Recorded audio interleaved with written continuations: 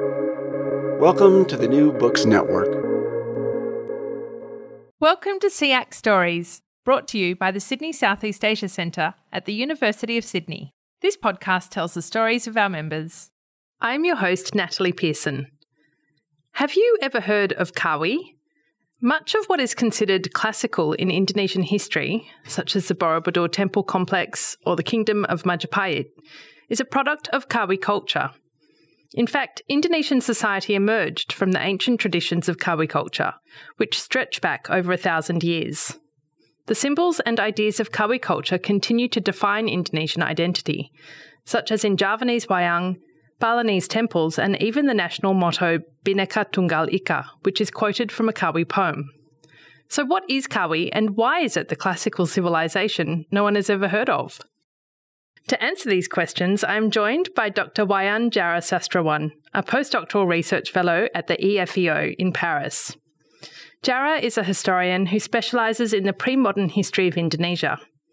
He has written and spoken widely on the history of Indonesia and Malaysia, and his current research focuses on the development of social institutions and state formation in 8th to 10th century Java. Hi Jarrah, welcome back to SEAC Stories. Thank you very much, Natali. I'm very, very happy to be back at SEAC at the University of Sydney. Jarrah, I want to start by apologising for calling Kawi the classical civilisation no one has ever heard of. That's partly why I wanted to get you on the podcast to tell us what Kawi is. So is it a script, a language, or a culture? The answer is it's all three of those things. The word Kawi is an Indonesian word, a Javanese word that originally comes from a Sanskrit word, kavi. And in Sanskrit, that word means a poet, but it also has broader connotations of a person who creates, who brings things into being. And the word Kawi, as a poet, was absorbed into the languages of Indonesia around about 1,000 to 1,500 years ago, when Sanskrit and Indian culture in general was having a strong influence on the cultures of Southeast Asia. So the word Kawi was absorbed into the Javanese language in particular, and in that language, because it meant poet, it came to denote the sense of high literature.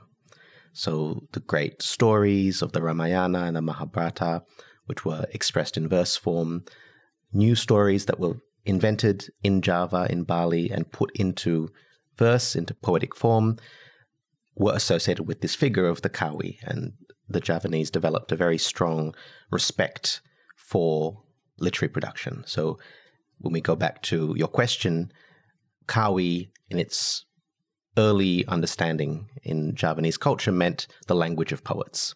So the kind of language that is used for producing beautiful works of literature. As Javanese culture developed, the ancient poetry became more and more difficult to understand. So as the Javanese language changed, as the culture changed, as many Javanese converted to Islam and there was a general trend towards modernity, the old poems of 1,000 years ago retained their aura, retained their importance, but the language became more and more obscure, just as has happened in English as well. We struggle to read Shakespeare easily, and the further back we go, the more difficult the English language is for us to understand today. So that language then became known as the poet's language, and it came to denote not just the words that were difficult to understand, but also the script that was difficult to read.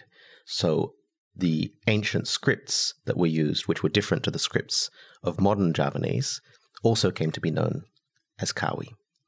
So here we have a term that increasingly denotes not just poetry, not just the language of poets, but really the whole literary heritage of that ancient period. It was a way for modern Javanese to look back and say those great works of art, that great culture that we once had, but is now a bit distant from us, all of that is Kawi.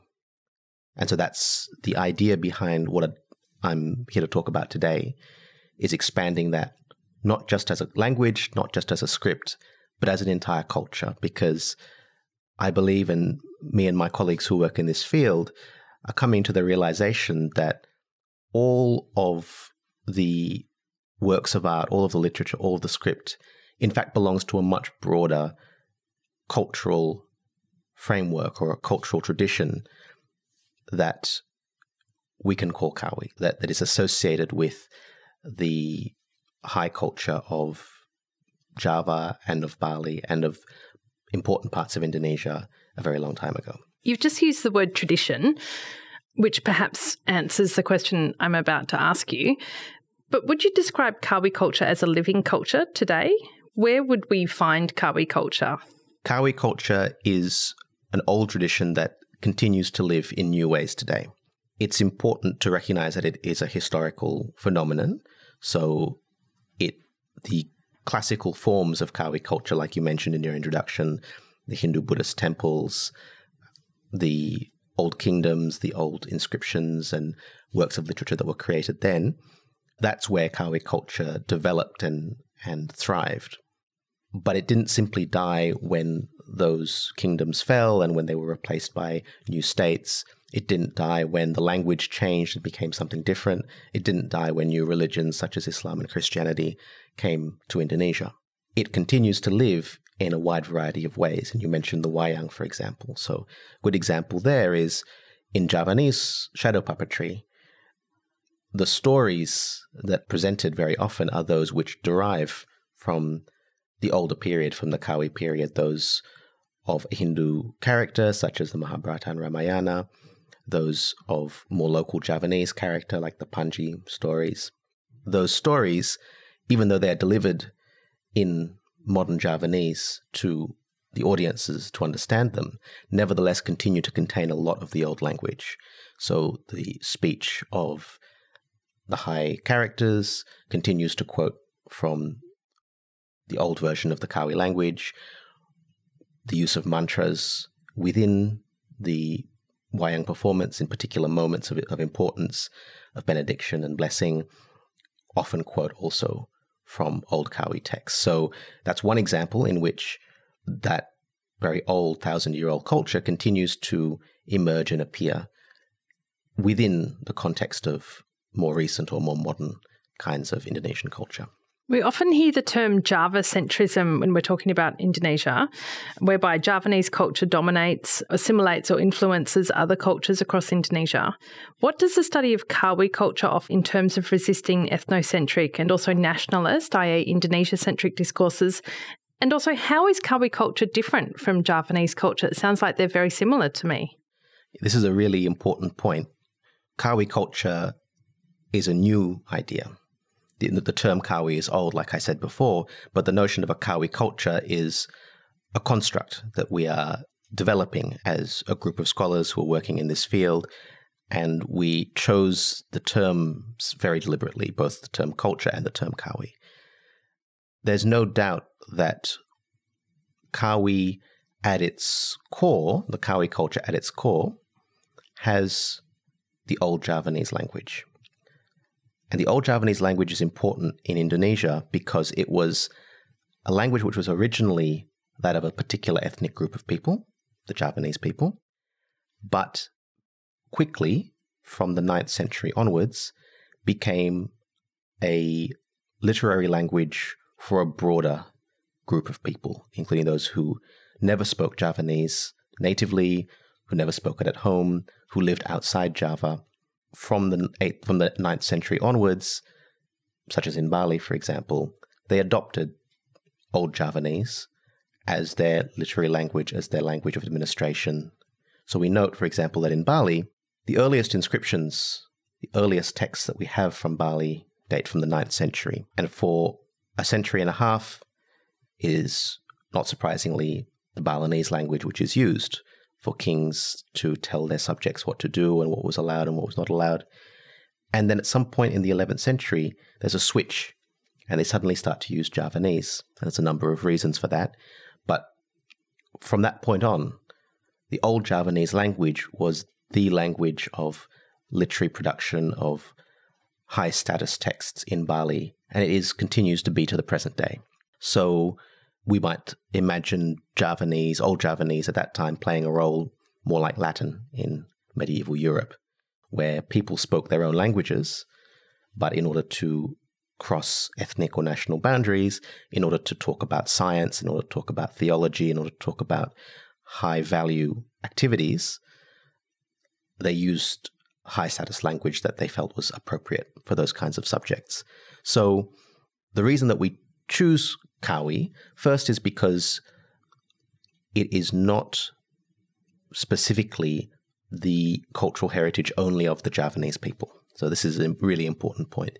Even though there's no doubt that the language that we refer to as Kawi is Old Javanese, it was used by and central to the lives of more than the Javanese people.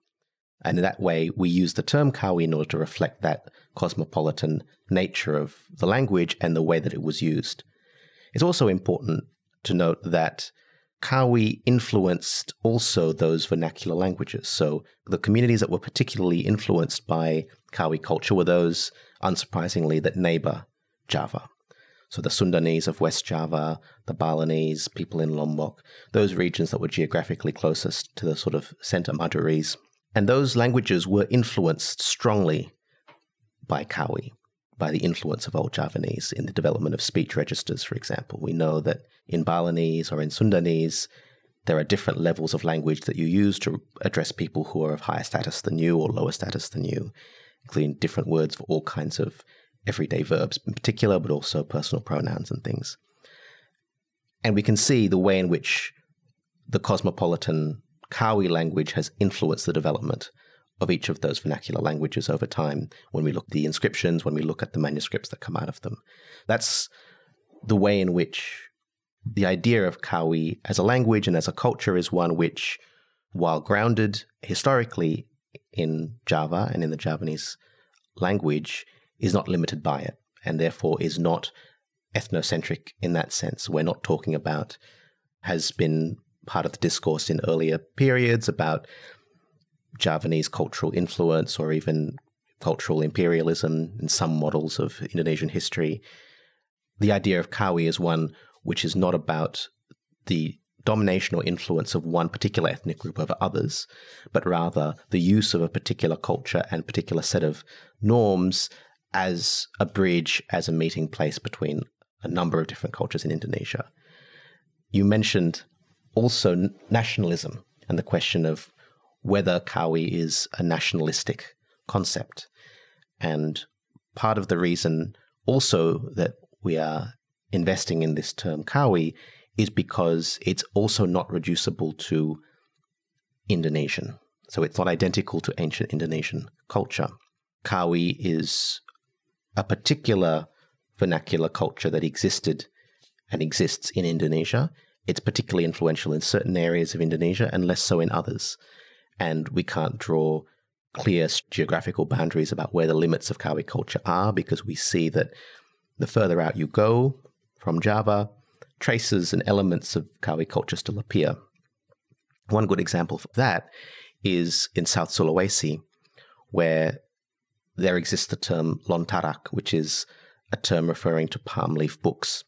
From the form of that word, it is absolutely not a Makassarese or a Bugis word. It is a Javanese loanword. It's a Javanese loanword from the period in which Kawi culture was dominant.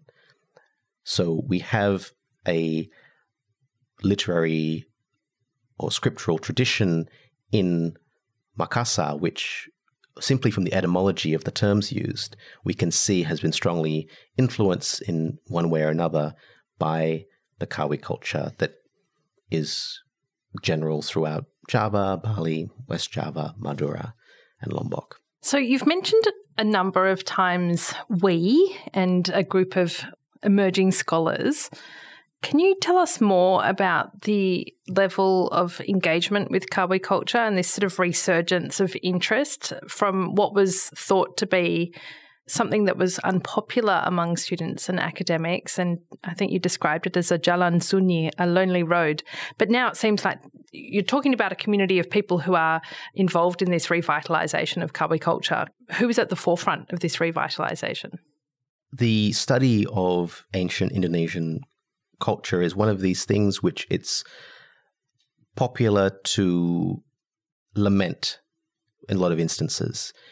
It's seen as something which is important, but there is tendency to view it as something which, because it's such a long time ago, because it requires such specialist skills of learning these very old languages and reading these old scripts, because it involves lots of archaeology and looking at statues and ruins and those kinds of things, it is sort of exoticized in that way. And so there is a discourse in which that young people, it's partly also sort of a stereotypical narrative of young people these days aren't interested in history, which happens all over the world. A general idea, they would much rather be interested in computers and modern technologies than their past.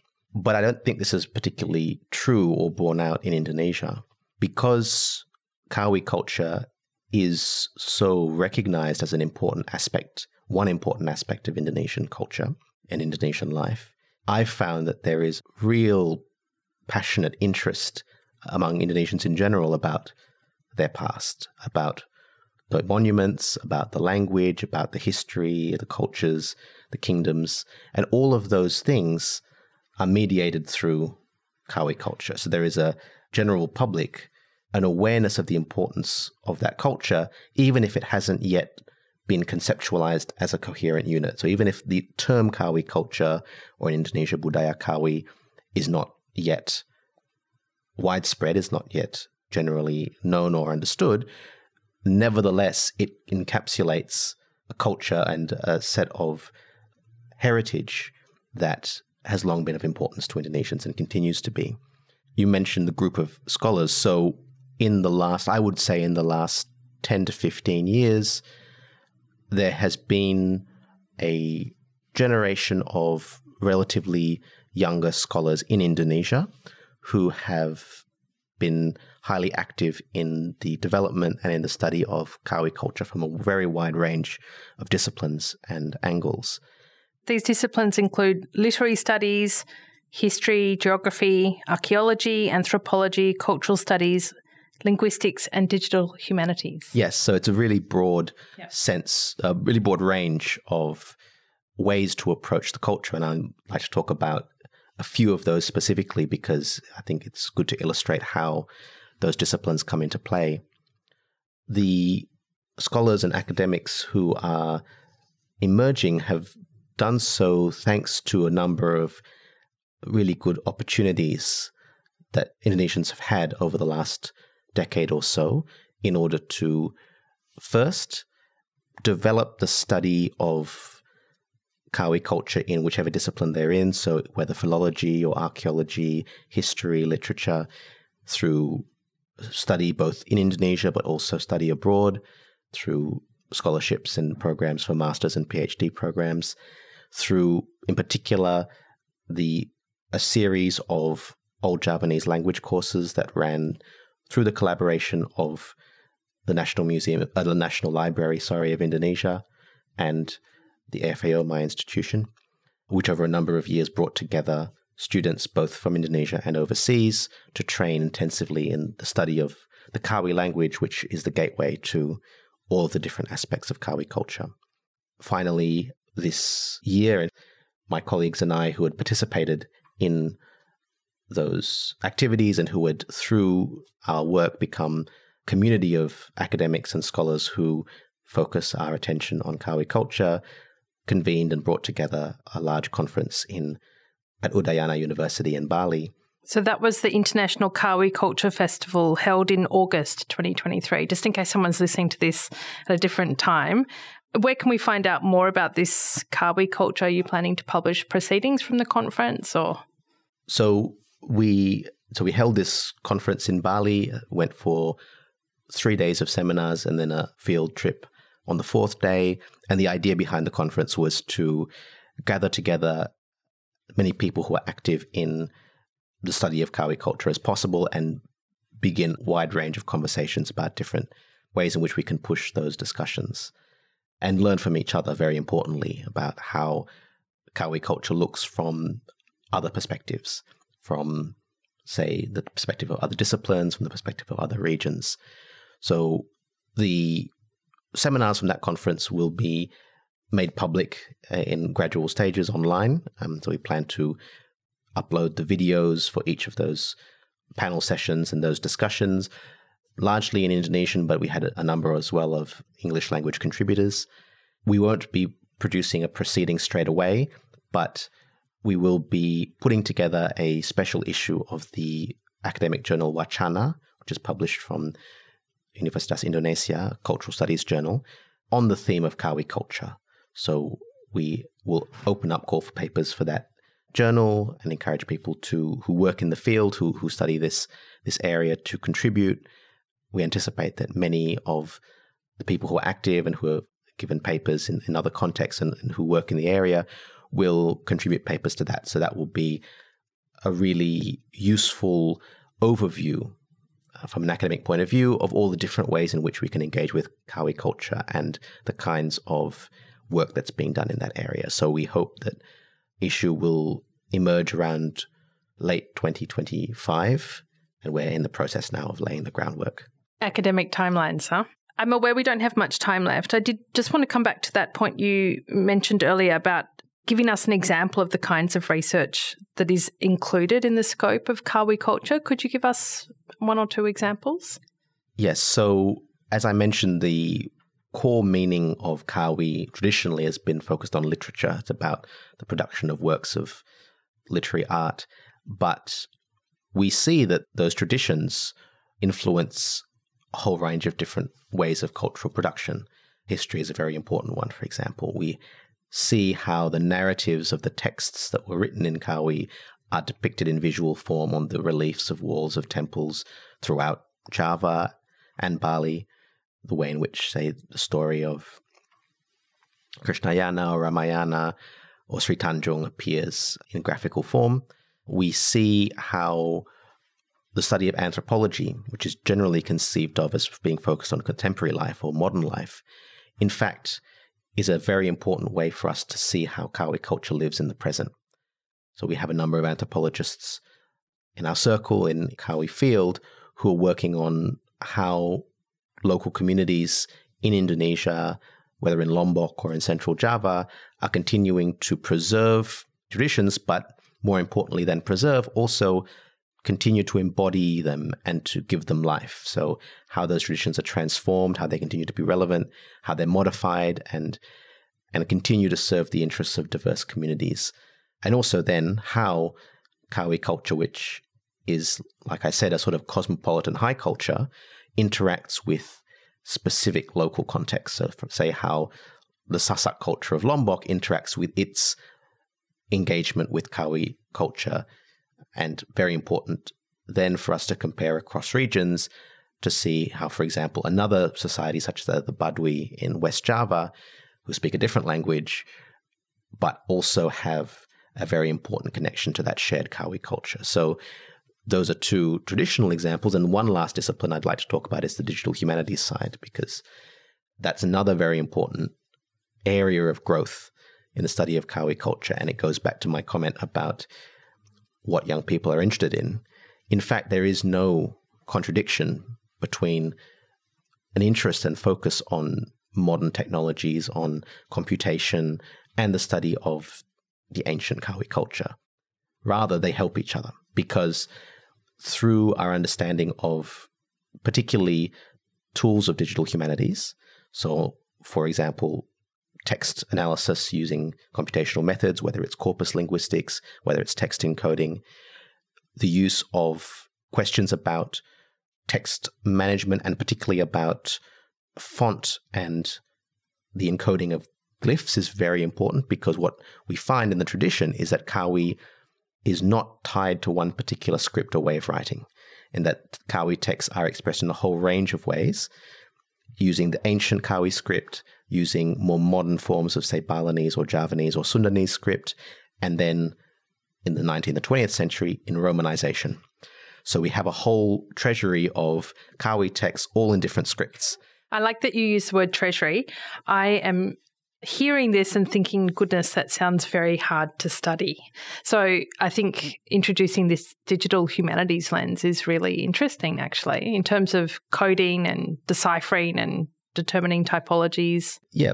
For the tools of digital humanities can be relevant on the whole spectrum. So, as I said, from the textual side, so creating digital texts from the Kawi corpus and of the Kawi corpus. Analysis of language is also very important. So the use of online and digital dictionaries, the work of lexicography using digital tools rather than manually creating as used to be done. Sort of the manual work of dictionary making is very long and fraught. So we have now tools for text analysis that can advance that. But even if we move more towards the concrete side of digital humanities, towards the artifactual, we have a range of ways of imaging artifacts, whether they are statues, whether they're reliefs, whether they're archaeological fragments or inscriptions, so stones and copper plates inscribed with text. We're able to use digital imaging, 3D modeling, and enhancement of those images to better engage with those materials, to better see the text, and also to share. So we're able to make the study and the knowledge of Kawi more generally accessible, more open, thanks to the very great ability of digital technologies to share information large distances. Okay, last question. You said that Kawi culture is something of a construct. It's been revitalised in the last decade or so. Why does it matter how we conceptualise classical civilizations? There are a number of reasons why it's important.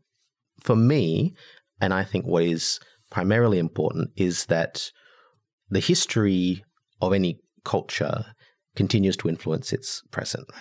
In order to understand why Indonesia is the way it is, we have to be able to see it in long time depth. Even if the further back we go, the more unfamiliar it all seems, and that everybody experiences, that anyone who studies history experiences the estrangement that it comes when you look back further and further and further, and society becomes more and more different to what we know. But so many of the traditions and ways of working and ways of existing have these very old roots. So one very, in a way, simple but also quite important example is the modern Indonesian concept of oleh-oleh. This is when you travel and you bring gifts back to your family and friends back home.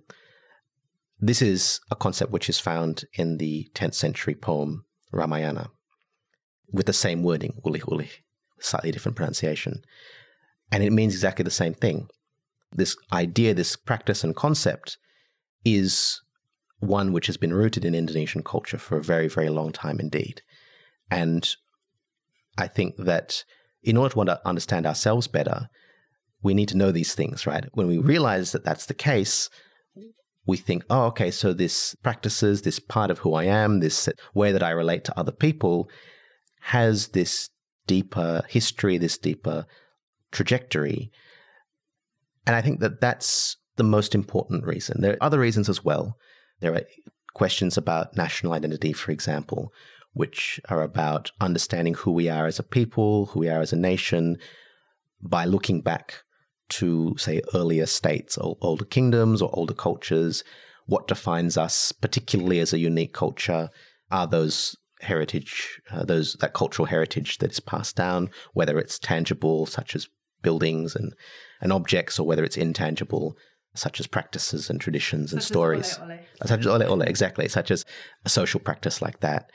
There are certainly more pragmatic reasons as well, things to do with the way that we interact with that history, in terms of making it something which is viable for people's livelihoods as well. I mean, some people depend on our understanding of the past in order to make a living, whether it's through tourism, whether it's through the protection or development of important sites of connection, whether it's through other kinds of cultural work. People who work on language revitalization, for example, people who work in the promotion and development and teaching of regional languages, which is very important throughout Indonesia, the teaching of Sundanese in schools in West Java, the teaching of Balinese in Bali. All of those people who work in those fields have an investment in understanding and knowing about Kawi culture, because it's the root of what we do today. It's the root of those cultural traditions. And without that understanding, we're unable to really ground, I think, our own relationship to that culture, whether it's in the present or when we look back. And I think that many people are aware of that fact. I often feel when I go to Indonesia and when I talk to people, there's a really strong desire to have a closer relationship with Kawi culture and the heritage that it entails. There is not a sense of apathy or disengagement or anything like that. When I speak to people about it, there is always, very, very often, there is a strong sense of a wish to know more and to be closer and to understand, and a sense of, well, I ought to. I'm an Indonesian person, and I ought to be closer with the history of who I am, with the culture that has been developing for all of these centuries. And so that's why I think that it's a really kind of crucial project, and one that I'm very excited and privileged to be a part of. You can also find out more about the Kawi Festival and more generally learn about the community and society that we're developing at the website kawisociety.org. So kawisociety.org. Jarrah, thank you very much for joining us on the SEAC Stories podcast. And if you'd like to hear more from Jarrah, he has previously spoken to SEAC Stories about the materiality of history writing in pre-modern Java. So look that up if it's of interest. Jarrah, it's always a pleasure to talk to you. Thank you for joining us. Thank you very much for having me, Natalie. You've been listening to SEAC Stories, brought to you by the Sydney Southeast Asia Centre at the University of Sydney. Make sure to keep up with all our SEAC Stories podcasts by following us on your favourite podcasting app. If you like the show, please rate and review it on Apple Podcasts. Every positive review helps new listeners find the show. And of course, let your friends know about us on social media.